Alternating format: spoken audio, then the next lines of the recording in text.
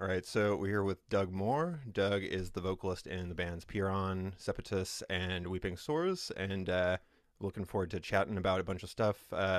Welcome to the podcast. Thanks for having me. So, you may know that I start these podcasts off by just asking about people's coffee habits, and so I'd love to know if you drink coffee or if there's any other sort of sacred beverage in your world. Yes, I do enjoy coffee and drink quite a lot of it. Um, I drink mostly in colder months, such as now. I drink typically drip coffee made with like a Cuisinart like coffee pot that you can program because I like to have it available to me the instant I get out of bed. When it's warmer, I drink mostly iced coffee. We have this big like air brewing carafe thing for iced coffee where you can um, put it into like a sieve in the top of the carafe and has a little like raindrop simulator like grill on it, so it evenly distributes the water when you pour the water over it, and it cold brews on the counter, and then you can put it in the fridge overnight. That's how we stock ourselves with coffee in the morning when it's warmer out. I also enjoy espresso and americano. When I go to a coffee shop, I often get an americano, but it's a little bit too much work for me to do that at home. For sure. Um, and yeah, I usually drink a couple mugs in the morning and then usually one in the afternoon to keep me going. And the less I sleep, the more of it I drink. It's a pretty big part of my life. I wouldn't say that I have any special knowledge of it in the sense of like a connoisseur or anything like that, but I do really enjoy it and rely on it to get through the For sure. day, as so many do. Is that the iced coffee craft thing? Is that like the Filtron or one of those things? Like is a Uh, white thing? No, I don't. I can't recall the brand name of it. It's basically like a sort of hourglass shaped. Okay. There is a like a big plastic skirt into which you put the carafe, and it when you put the carafe inside of it, it opens a little mechanism that allows the Okay. water to drain down through. And if the carafe's not there, it doesn't drip; it just sits. Gotcha. Um, so um, so that's on the bottom of it, and the top of it, there's kind of this like inverted cone shaped container that you put the coffee grinds into, and then there's a sort of a filter that sits on top of that. It's raindrop simulator thing. So the concept is that you pour the water into it through the filter, and then it just sits in this upper area, steeping effectively overnight. And then in the morning, you decant it into this carafe that sits beneath it. And it's automatically locked until you put the carafe in there. So you kind of just pop it in there and like it opens effectively. And then you put it into the fridge. It's a black and clear piece of plastic, Okay. but I can't tell what the brand is off the top of my head. Would you say that the other guys in Piron are also coffee drinkers or like serious, regular coffee drinkers at least? Oh yeah, Okay. definitely. Uh, I and our guitarist at one point actually, in fact, worked in a restaurant together where we were often both behind the bar, so we'd both be making the espresso drinks and it was like a kind of like a shishi soup and sandwich place. So there were a lot of often very complicated espresso drinks that we were cranking out in large numbers. And certainly that was a very caffeinated time in our lives because we would just drink it, of course, the same time because you're running around, you kind of want the energy anyway. Totally. Um, so yeah, I'd say all four of us are pretty enthusiastic coffee consumers, and certainly when we're on tour, there's a mandatory coffee stop before we go start driving in the morning. Like we don't leave until we get the coffee; it's required. So Cool. Well, that gives me a good window into who y'all are. I've only had like one person that has not consumed coffee, and it's a strange conversation to have at that point. Um, anyway, let's talk about music though. So Piron's been together since 2008, right? yes, that's right. So I feel like there's this trend, maybe in metal and all sorts of genres, in addition, where like the sort of in real life band is veering more and more towards just like nerds alone at home in a room with some MIDI files. And so, Right. what does it keep to sustain like a real life in person band of multiple humans? Well, it's definitely not the most convenient or efficient way to make music nowadays. Hmm. Uh, Basically, the most important factor. in sustaining something like that is having like a positive interpersonal dynamic, For because sure. if you don't want to be around each other, then you will not make these sacrifices required to engineer that situation over and over again, especially, as time goes on. Puron's been a band for coming up on, I mean, I guess it's 14 years this year now. Damn. And our lives have changed quite substantially since the band started. The membership is not the same, but it's 3 out of 4 of us from the second year of the band. So, Hmm. and the fourth guy is someone who I've known for even longer, actually.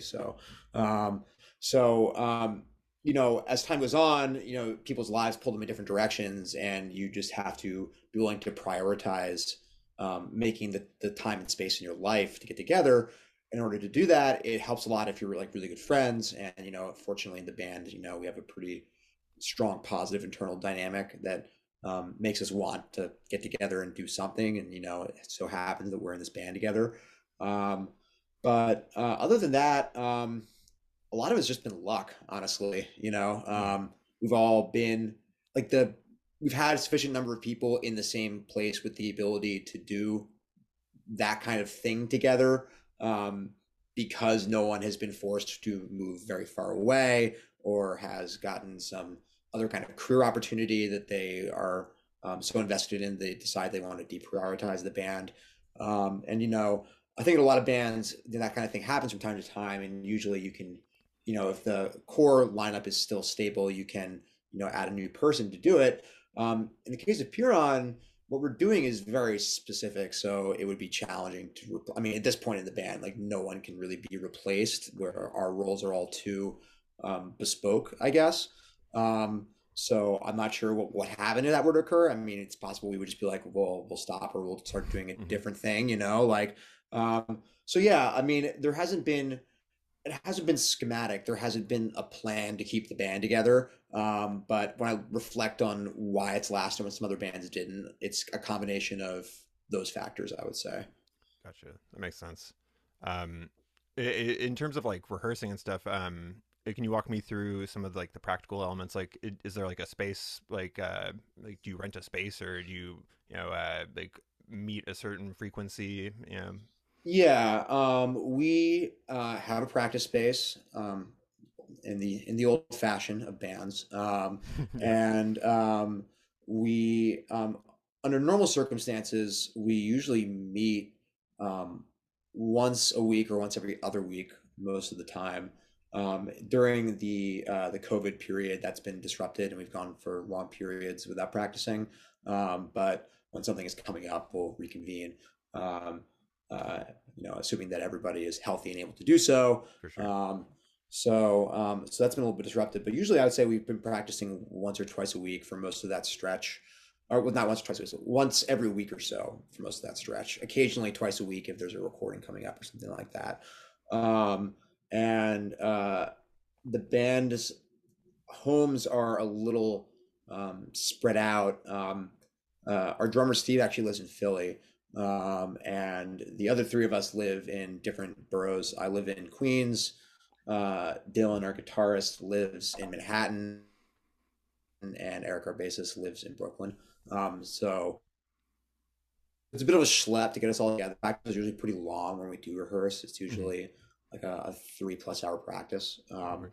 We take breaks and stuff because you can't play that kind of material constantly for that For sure. duration. But yeah, so it's a pretty big time investment to do it. For Steve especially, driving from Philly.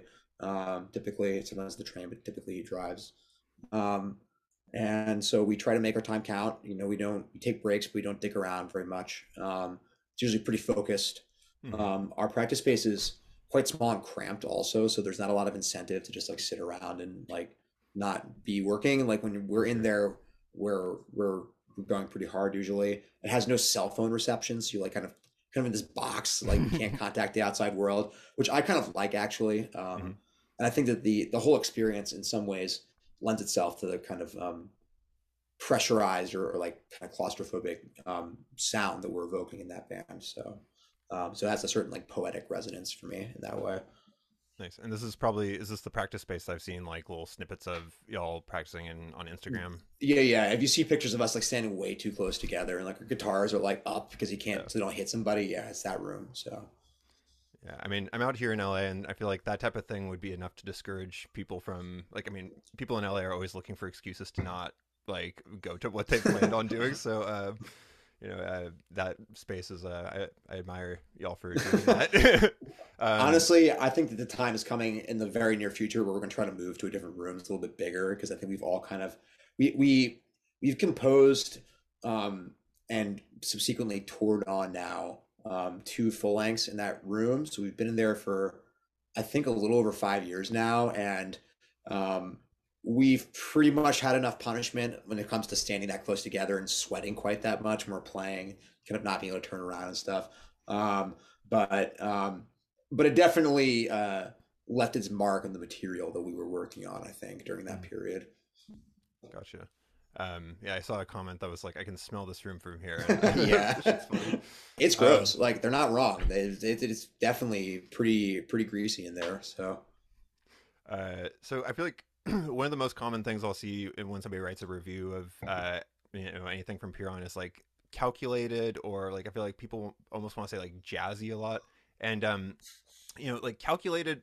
Like I guess I get that sense, but like I also feel like there's something very organic and collaborative that I'm hearing, without even like knowing really that much about the process of writing. Does the term calculated seem to resonate with you, or does that seem off base? yeah, I mean, well, certainly I don't think that we're jazzy. We as people and fans, we all like jazz to one degree or another. Hmm. Um, I don't think there really is a whole lot of actual jazz in our music. Oh wow. Yeah, yeah. I mean, and so that one I always kind of laugh at because it's jazz being used in this like Spinal Tap way just to describe like complicated like cerebral music that the listener does not enjoy. Uh, but as far as calculated, there's kind of a balance of the sort of like the Apollonian and Dionysian, you might say, in the band, Okay. in the sense that there are some parts that are very structured and very pointillistic and have lots of little intricacies that are planned and that are like drilled and rehearsed to the point where we can do them at high speed in a way that sounds relatively smooth, hopefully. Um, so, and there's a lot of thought that goes into the overall product in terms of the effect that we're trying to achieve and the aesthetic and the lyrics and all those things. So, in many ways, it's a calculated band in the sense that it's not super duper spontaneous or tossed off or anything like that. And there is a fair amount of rigor involved in achieving it. But there is also, I think, a very freewheeling and like literally improvisational Hmm. element to the band in the sense that we do actually straight up do free improvisation in the band. And in a lot of cases, even within a very tightly structured part rhythmically, the note choices will be arbitrary or improvised effectively, so that there is like a rhythmic sense of tightness and precision, but there's an unpredictable harmonic Hmm. content to it. Um, and in general, I feel like there is also just a certain kind of um, maniac, off the cuff energy to the way that we perform as players. I don't think any of us are very tight, clinical, school sounding musicians at any of what we're playing. I think that there's a lot of chops involved in what we're doing, but it's not that kind of chops. I don't think. Hmm. And so in that sense, there is a lot of um, sort of adhocracy in Piran in a way, a lot of um, getting things done the way that you can get them done, whatever that may be. Right. And so in that sense, when people say calculated, I think that there is a subtext of like precision or like clinicality that I really don't think that we possess whatsoever and couldn't even if we wanted to. It's just not who we are. So in that sense, I see where people are coming from. What they're trying to say is that it's technical and sounds complicated Uh-huh. usually, which it is and it does. That's not wrong, but definitely there is a lot of just like wildness, I think, in our music that flies in the face of that choice of words. Gotcha. Yeah, and yeah, I was talking to Nick McMaster about this idea of technicality, and like he doesn't really like that term, and I don't either. But I mean, Piron is obviously technical, but it doesn't seem like it's like let me show you how good I am at my instrument. What do you think the motivation is to create or like technical stuff, or like what is a better word than technical? Yeah, I see what you mean about the term technical, because that that word has a lot of preloading even prior to the music context, and it gets even more loading in the music context, and it becomes very hard to really interrogate what someone's saying when it's technical. I mean, Yeah. there's all kinds of different possible overtones to this term technical. Um, uh, and it's funny that you mentioned Nick in that sense, because he's in some bands that are like very cerebral and heady in some ways. Obviously, a lot of the Krallice material is uh, super composed sounding and has this like almost borderline classical feel to it.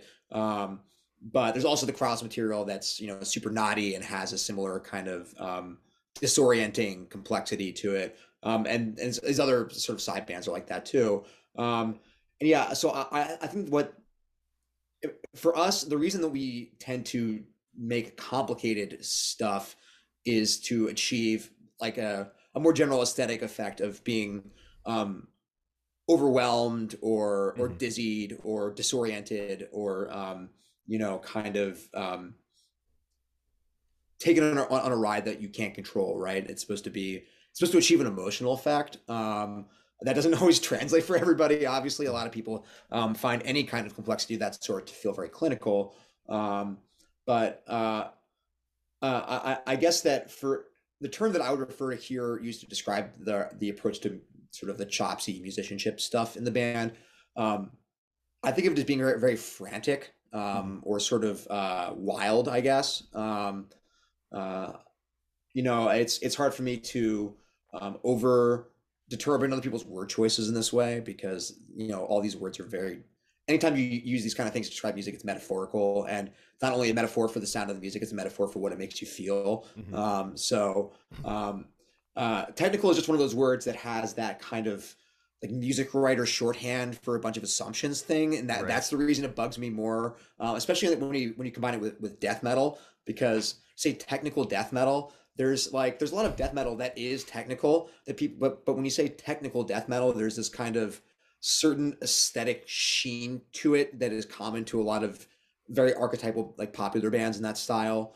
The tech death thing, right? Hmm. Which I think is being different from death metal that is technical, and so like for me, the reason that word's kind of uncomfortable is because it's collapsing all of this stuff into that, and it always just feels a little bit derogatory, in the sense that you were saying, where it's borderline synonymous, even with people who like it, with like flashiness or like showiness for the sake of like demonstrating technique in this kind of like DVD player way, Hmm. and that's really super not what we're about as a band, I don't think so.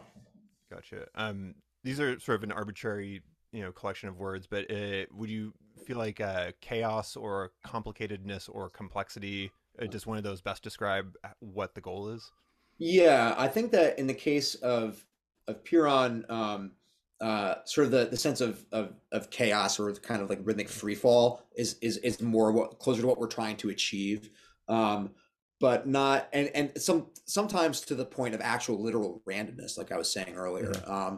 but not to the point where you can't engage with it, not to an academic extent, and for me at least, the intention with Piron is always to be uh, evoking some kind of emotional response more than a intellectual one. Gotcha. That's the part of the band that I cherish the most, and I think it's fair to say it's the part that we prioritize, or at least value most highly, of the things that our music can achieve.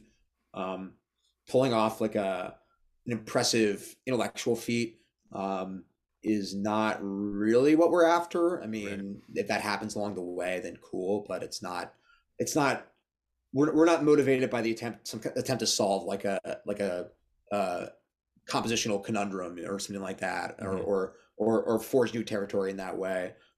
It's more about something that's gut level, I would say. Okay, so there's no like number crunching that's really or like high level geekery.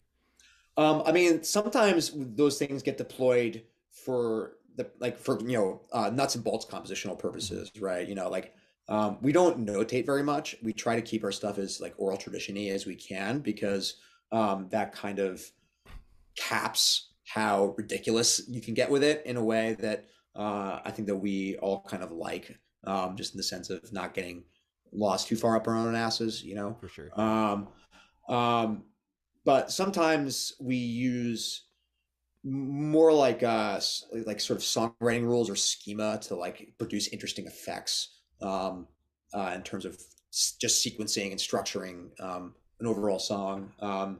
There was one song on our most recent record, Abscess Time, where the structure is symmetrical, basically. Uh, it's not strictly this, but the way that it's structured is there's like an A part, a C part, and then a D part, and then it goes back. The D part is kind of relatively short sort of loop that is pretty balanced in terms of like the melodic contour.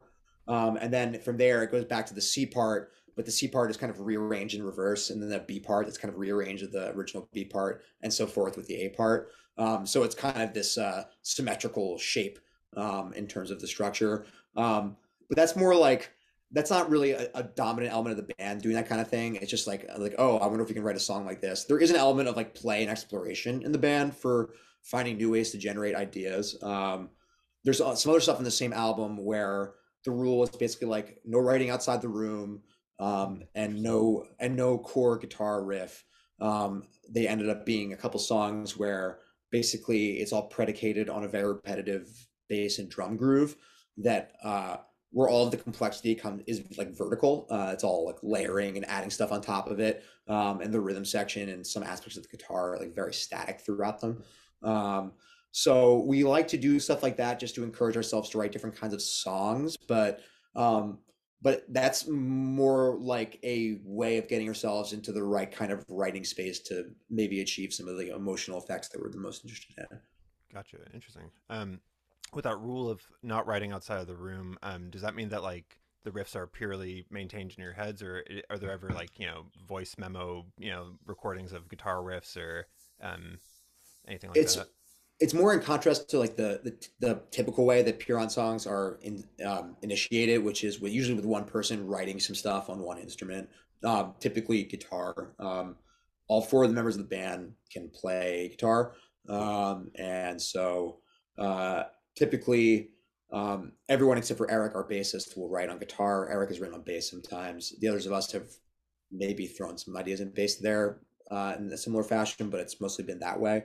Um, but there's a lot of modification and sort of collective development and adding improvisational segments and stuff like that that happens with the songs after one person originates them. But in that sense, having a song where there's just literally no writing at all outside of the room, it's all conceived through sort of the group dynamic and group improvisation and group iteration.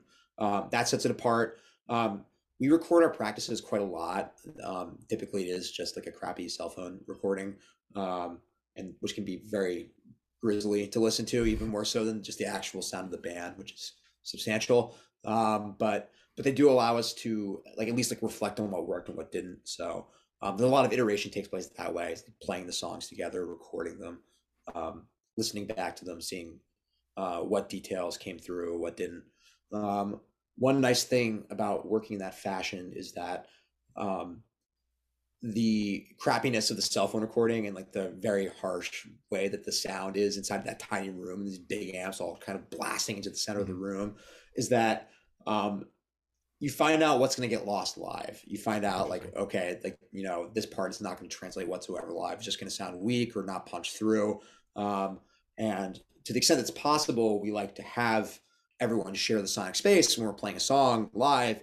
And being a relatively small time band, we're often playing in pretty unfriendly audio environments, just shitty bars and basements and stuff like that. Hmm. Um, so it's kind of an interesting stress test to see what like a cell phone recording of a song can capture because it often will reveal that something isn't really standing up to the rest of what's going on, or that something's overpowering the rest of the instrumentation in some way. Um, so it can be, yeah. So that's like kind of a side benefit of this, um, but even for the stuff that we write in the room, there's a lot of this listening back to what we've been working on. Gotcha. Interesting. Okay. Um, I guess like it seems like the mission statement in some ways, and maybe calling it a mission is silly, but like the idea of like expanding the definition of heavy metal. I'm curious. Besides, say, Gorguts, who would you consider as doing this currently? Um, who is expanding the definition of heavy metal? That is that the quote that's on Wikipedia? Something like that on Wikipedia. I thought it was maybe on the Bandcamp too, but I saw that Okay. a few times. Yeah, yeah. There's this quote on Wikipedia from an interview that I gave in like probably almost 10 years ago now, where Hmm. like that was kind of like the idea at the time. And that was true sort of more in the early days of the band before we realized that questions of genre like that aren't like, I mean, frankly, they're just not that really interesting to me. Yeah. I do think there's some bands that are doing interesting things around the margins of like extreme metal, especially.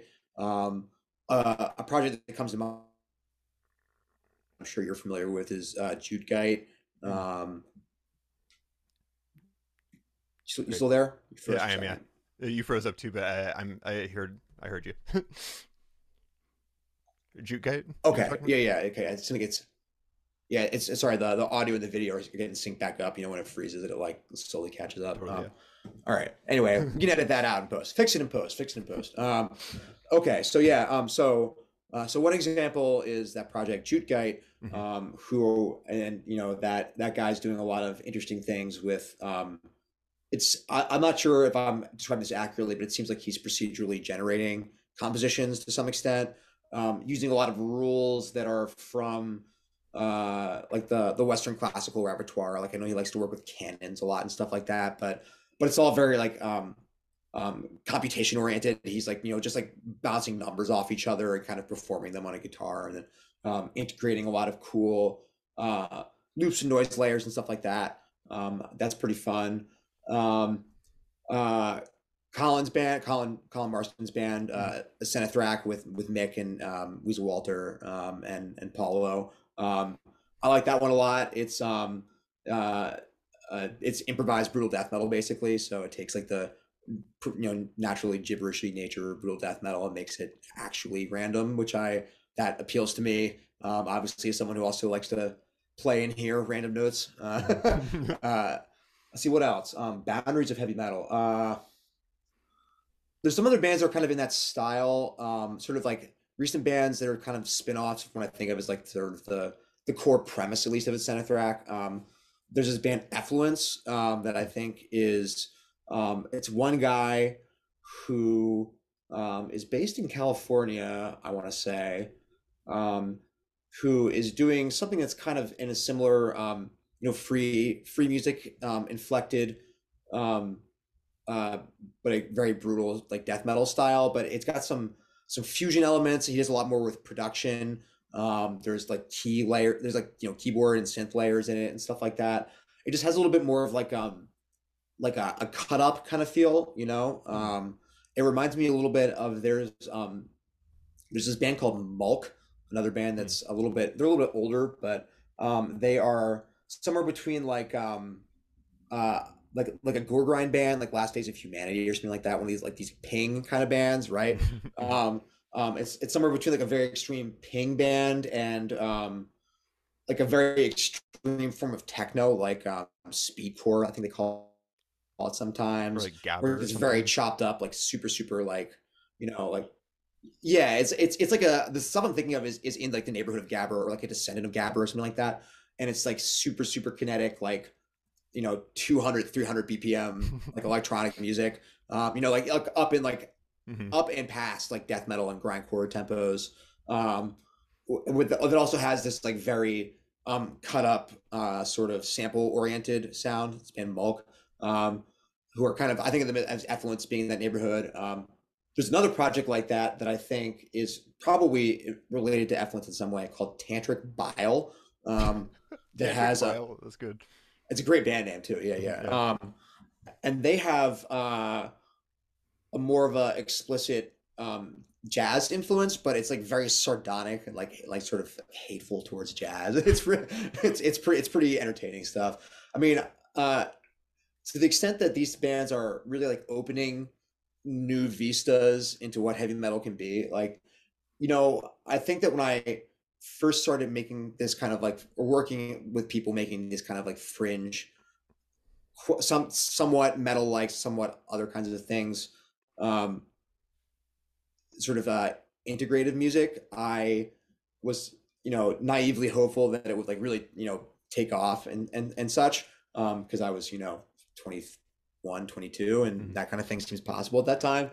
And while that hasn't happened, I will say that there is more of that kind of thing out there and available, at least to me, than there ever has been.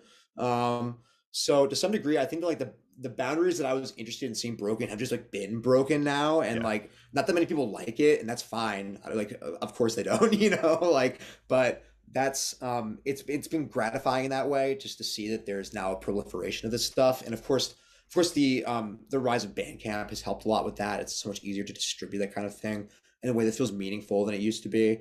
Back when, I'm 34, back in my teen years, if you wanted to find a super obscure thing, like record on the internet, you'd have to basically know the right people, or like, just like run the risk of getting a computer virus trying to find it. Yeah. So Soul to me, Seek. it's, yeah, exactly, SoulSeek, or like, there's lots of people posting links to you send it uploads of zip files containing albums and forums and stuff like that. Yeah. Um, and yeah, there's the whole torrenting thing, so there are ways to get it. And so in that sense, like the period of abundancy for that kind of music had already begun even then, but now it's just like so easy, and there's so like nicely presented, and like the quality's good. There's more bands like that than I ever thought there would be. So in some ways, I feel like, like the mission has been accomplished, not by me per se, but just like broadly speaking. So it's been nice to see in that way. Cool, cool. I'm looking forward to checking out all these bands. Yeah, I can follow up and like write with the names and everything. So Um, what was I going to say here? I guess like metal, it seems like is largely becoming like a multimedia thing. Like, it's a great vehicle for composition, but also like there sort of has to be like cover art that has something going into it. There like generally is like apparel. Like I feel like the long sleeve tee is like a whole thing that's part of it. And like I know that y'all work with Caroline Harrison, kind of on a regular basis for your album covers. And so when like I'm sure that the lyrical content affects the sort of like theme of an album, but like I guess like how do you cultivate those themes and bring in Caroline and that type of thing? well, so one piece of context that will probably be informative here is that Caroline's actually my partner. Okay. We've been together for about as long as Piran has been around. We met shortly before the band formed. So she has really been along for every step of the way, and has, you know, witnessed the conceptual and aesthetic, sort of evolution of the band from the word go, literally. And I Damn. talked to her about, what I'm thinking creatively a lot. And she's an artist, so she understands like the way this process works. So so yeah, like as a result of that, we've been able to collaborate with a level of closeness that I think it would be pretty uncommon in other circumstances. Um, and so it just kind of so happens that, I mean, I'm sure there's some mutual influence going on here, but it kind of just so happens that um, our creative work is compatible in this way, where it kind of made sense to plug her into this like sort of like, Ray Pettibon and Black Flag sort of role of Mhm. just like the house artist, who uh, essentially like designed and maintains the entire visual aesthetic of the band. I mean, we've had some t-shirt designs done by other artists and flyers and whatnot, but as far as the album covers and the vast majority of the merch, it's all been her. Um, and really, it's you know, there's not. It doesn't feel like work to do that, because we're talking about this stuff anyway. Um, and she is very receptive to input as far as the content of the pieces. I generally don't. I try not to say too much about the implementation details because I don't want to backseat drive, and she knows so much more about it than I do. Um, Usually we kind of agree on a general direction for the thing, and she just lets it rip.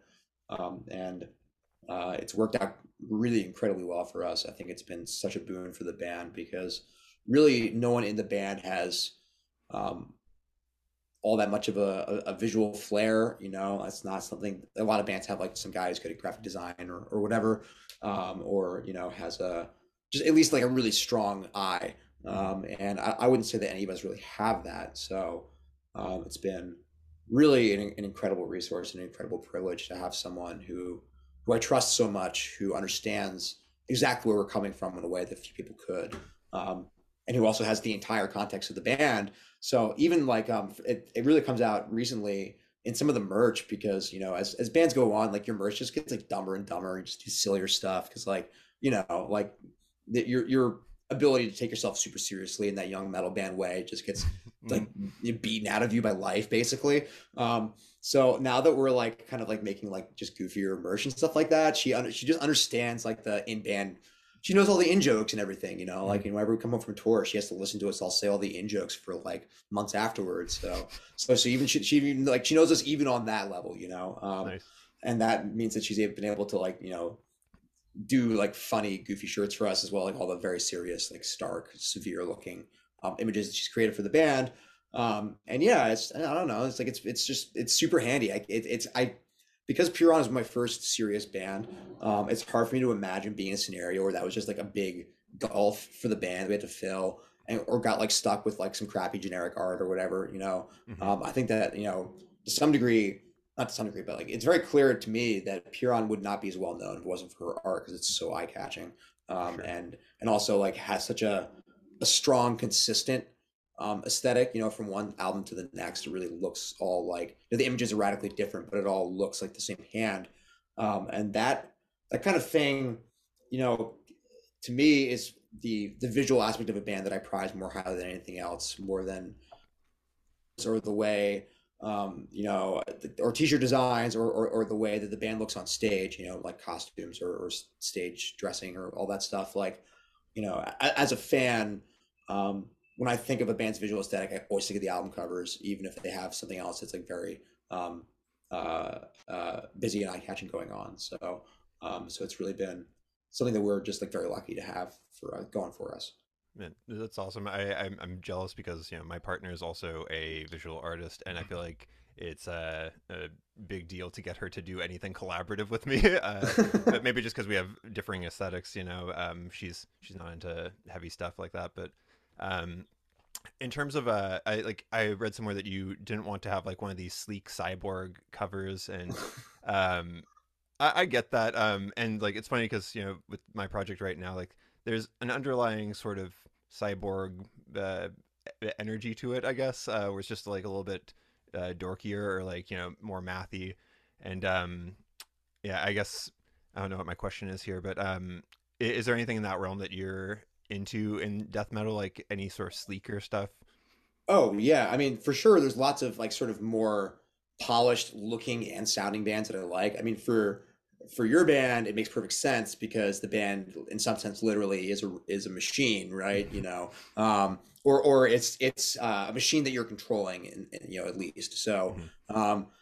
you know, that whole look of like a slick, polished, like 3D rendered monster. There's lots of death metal that I like that has that look. I mean, a very obvious example, they don't have the monster thing, but very obvious like robot looking and sounding band that I like is Wormed, right? Mm-hmm. Yeah. You know, and their lyrics are all about astronomy and particle physics and stuff like that, and like very very experimental kinds of math. So like it fits perfectly. You know, of course it makes sense.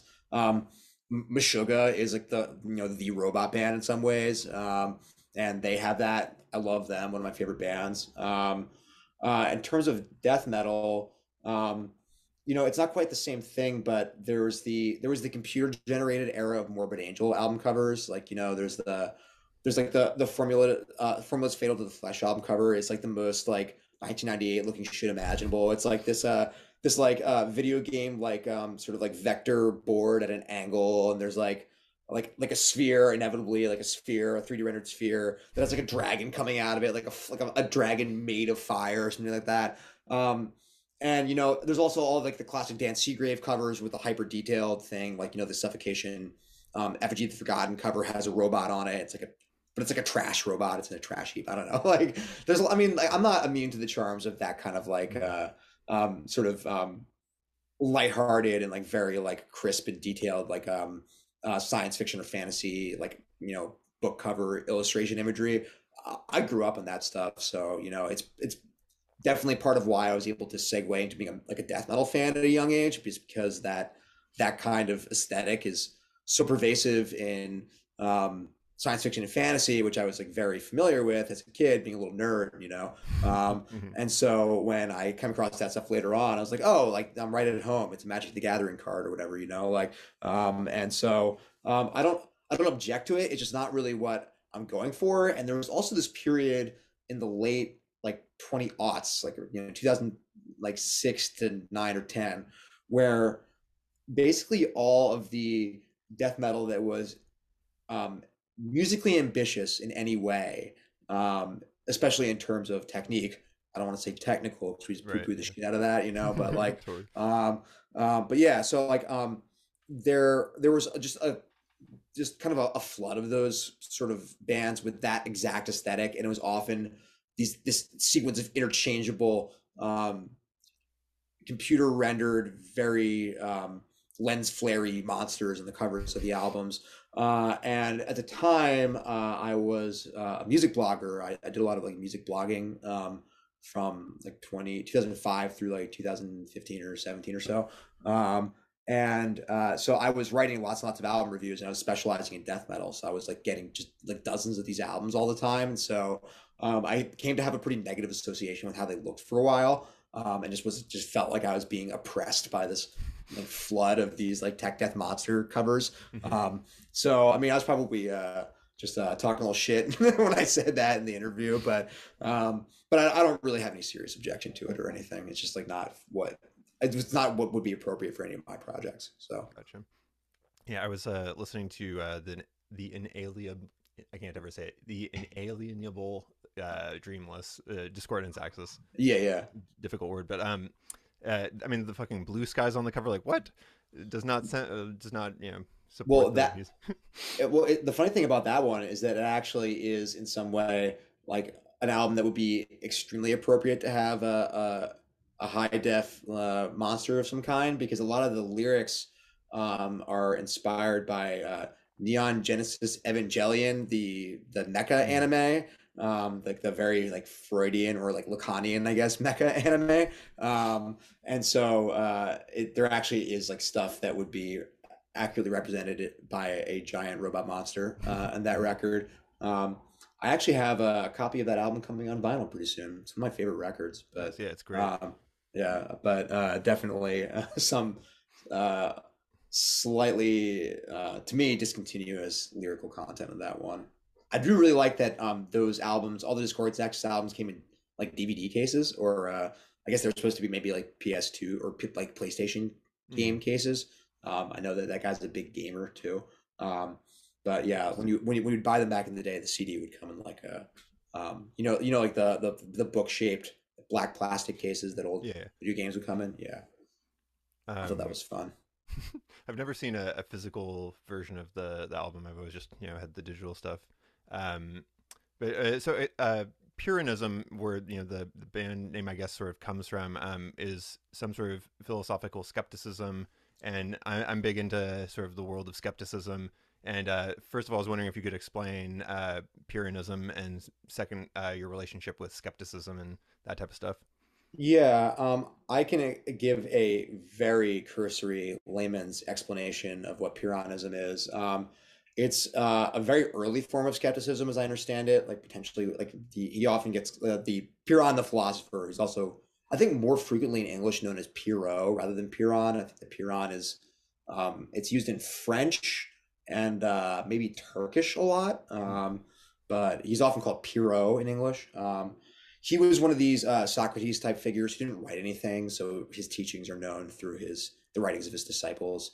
And his specific brand of skepticism was extraordinarily radical. And as I understand it, he really also walked the walk. He would like literally walk around town, not believing that things around him were real. And so his followers would kind of like scurry after him and keep him from like falling down hills and stuff like that. But yeah, his famous he's got some famous maxim that was something along the lines of like nothing can be proven, not even this, which is like a fun like um, sort of almost like a presaging of like an incompleteness theorem or something like that, right? But I don't really know his work super well. First of all, there's not very much of it. He's like again, he's mostly known by reputation, as I understand it. But I also like I'm not really. We didn't choose the band name because we were purporting to be adherents to his school of thought.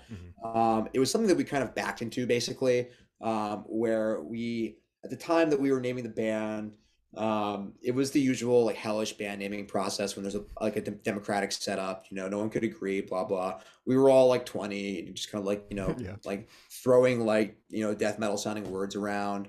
And my recollection is the way that it worked is that the phrase Pyrrhic victory came up. We thought that was too much of a mouthful, and so we kind of cast about in the neighborhood and came up with the name Pyrrhon.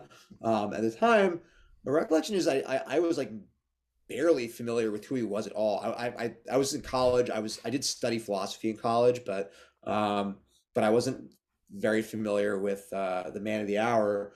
So I kind of just like Wikipedia'd him and like looked and I was like, this guy seems like a crazy figure. That fits. And then as far as my personal relationship with skepticism, I wouldn't call myself a skeptic in the strict philosophical sense. I do think that it's a thematically appropriate name for the band, though, just in the sense that a lot of the thematic content deals with things not being what they seem, things not being real in the sense that you're led to believe that they're real, sort of hidden aspects of the world as it actually exists, and just kind of like the sense of a veil, the sense of being deceived by the face of things around you. Um, in those ways, I think it actually like kind of hit the nail on the head for what the band is about, in a very like high level, like base premises way. But it's definitely not meant to be taken too literally as a denotation of like what our perspective in the world is or what our philosophy is or anything like that. Gotcha. So when you say you studied philosophy, was that like your main thing, or was that just one of the things that you were studying? It was I had an interdisciplinary major. It was a kind of a common one, philosophy, politics, and economics. I focused on mostly ethical philosophy, political theory. I kind of like did a little econ, but not very much because I found pretty quickly that I didn't like it very much. But yeah, so basically, it was effectively a law school feeder program at my school, and my intention was to become a lawyer, which I abandoned part of the way through college as I came to realize that I would hate it and didn't really believe in the American legal system very much, and also just generally became a little bit more despairing about the medium-term prospects of our civilization, and so embarking on a career path where you don't get anything good to happen to you for the first 25 years didn't seem very appealing to me. So that went down the tubes, but I did learn about some interesting figures in the process. Are there any sort of like philosophers that you value more than others? And I'm curious if you have any takes on Daniel Dennett, just because he's somewhat, my band's namesake. Yeah, I'm only vaguely familiar with him, so I don't really have a good take that I can rattle off other than like he's good. That's Okay, my that's take. fair. That's Yeah, good yeah. enough. I don't want to speak out of turn on that. Um, I feel like my philosophy education got a little bogged down early on, and I found myself just like working through a series of mostly like classical liberals and democratic theorists that I um, find myself eventually stridently disagreeing with. Mhm. Um, and I never really found anyone who I would consider to be like too relatable a figure in that world. And in general, I find myself frustrated by my lack of ability to derive like powerful insights from it. So I kind of like broke up with philosophy actually at the end of college, and kind of haven't really returned to it very much as an adult. It's helpful to know the basics for understanding like the pragmatic details of the society that we're living in, because uh, strangely, philosophers, even 20th century philosophers, have been very influential. Um, but I've always struggled to really um, embrace one of them, I guess is the term that I'm looking for. I can't say who I like. Mhm. That's Like fine. it's hard for me to give a good answer to that question in that way. Gotcha. You aren't waving anybody's flag or anything. No, I wish. I mean, it seems like that was what I always wanted was, a system to live by. Hmm. And then I kept on finding that these people were miserable and incredibly dysfunctional. And I thought how valuable, I mean, like obviously like, like a trivial way to object to it, but I really did find myself often thinking like, you know, what's the point if you're more tortured by the level of understanding that you've achieved? Hmm. Um, like what does that give you? And so many of them did seem to be, there's so many philosophers seem to be pretty unhappy people, so. Yeah, it seems fair. So in terms of like ethics and aesthetics, I feel like they're both like these ways of assessing like value and that type of thing. And I know that some of these reviews were saying that where am I going with this? Some of these reviews were saying basically like that Puron is calling out edge lords, and like I saw that you said like a lot of metal is problematic, and I'm curious what you would like to see because like there's plenty of horrific shit to talk about that's quote metal instead of like this sort of campy, gory like stuff, and I'm wondering if that type of stuff bothers you at all, and if you'd like to see it like the whole like world move from that, and if so, like what to or what would you like to see metal like sort of grow into Um, in terms of content and Yeah, I mean, to some degree, metal is like it's easy to say it's easy to talk about metal at a high level as though it's a monolithic thing, but it's not. It's Mhm. very like decentral. Like it's as decentralized as a culture can really get because it's um basically the kind of metal that we're discussing here, is mostly like underground metal, and that stuff is really driven entirely by grassroots energy. Like Totally, there's yeah. not there's an industry around it, but the industry is like you know um basically like a bottom feeder, for lack of a better term. Like there's Mhm. not really very much money. So people ultimately are going to do what they want. Metal in particular is pretty. It has like a pretty strong conservative streak. I mean, there's kind of countervailing pressures to be like um, exploratory and free and radical versus like all the weird like national like masculine traditionalism of metal. Mhm. Um, so like to some degree I just kind of have accepted that stuff's never going to go away. It's just part of the genre. And there's also, sort of a like this kind of like wrestling like sort of like carny thing going on with metal, where it's like it's supposed to be like schlocky. People often like it because it's schlocky and because the stakes are low and because it's bright lights and big gestures and all that stuff. So like to some degree, like that's all just there. It's never going to go away. That too is what metal is. But the reason that I was drawn to it is its ability to just like tap into and sort of artistically process like really disturbing stuff about the world, right? Mhm. Mhm. Which is something that it shares with a lot of with punk and with hip hop and with many other like sort of grassroots underground music styles, is that it can like look at things in an unflinching way. Um, and generally speaking, the kinds of metal that I like the best, or at least like the bands that I like the best, have a way of doing that. Even when you look at like Metallica, the most popular metal band, people by and large agree that the best Metallica records are their early material, where they're often addressing like pretty hard facts about actual like real life reality, um, and the same goes for a lot of the material on like Radiant Blood, right? Or a lot of the Black Sabbath material was like pretty explicitly like social political in nature, and So, I wouldn't ever say that like metal should always be addressing serious adult themes about the real world because that's just it's not what it Right. is. Like that's not going to happen.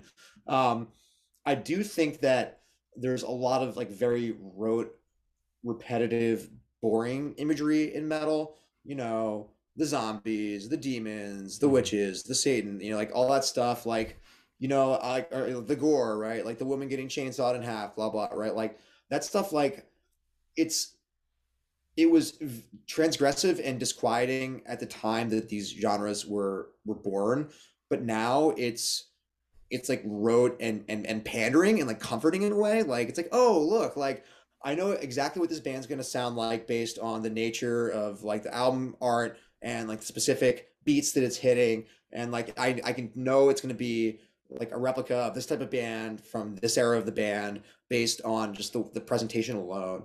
And you know it's not for me to yuck anyone's yum. That's what some people want Hmm. is to be pandered to in that way. But to me, that's like really not what it's about, and really Right. not what draws me still to this music. Is I want to I do still want to be like shocked, and I don't necessarily in a purulent way. I don't need to see like more extreme gore. I just want something that will surprise me and like make me think about what's going on around me and make me sort of wonder how they thought to do that, right? Like that was what was crazy about that stuff at the time. It wasn't like there was the subject matter itself was transgressive, but also like the thought of like doing a band about something like that was was wild, right? Like Hmm. and new.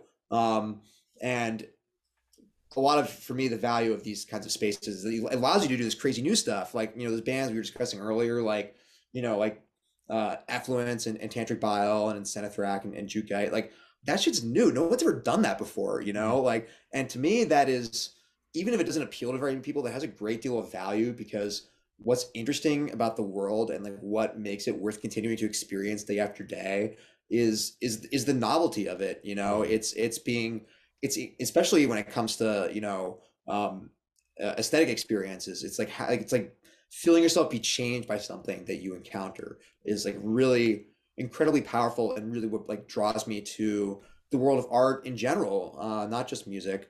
Um, and so when I see bands that are like obviously very talented musicians and have a very high level of proficiency in what they're doing and a great deal of control, and they're using it to uh, play repertoire basically.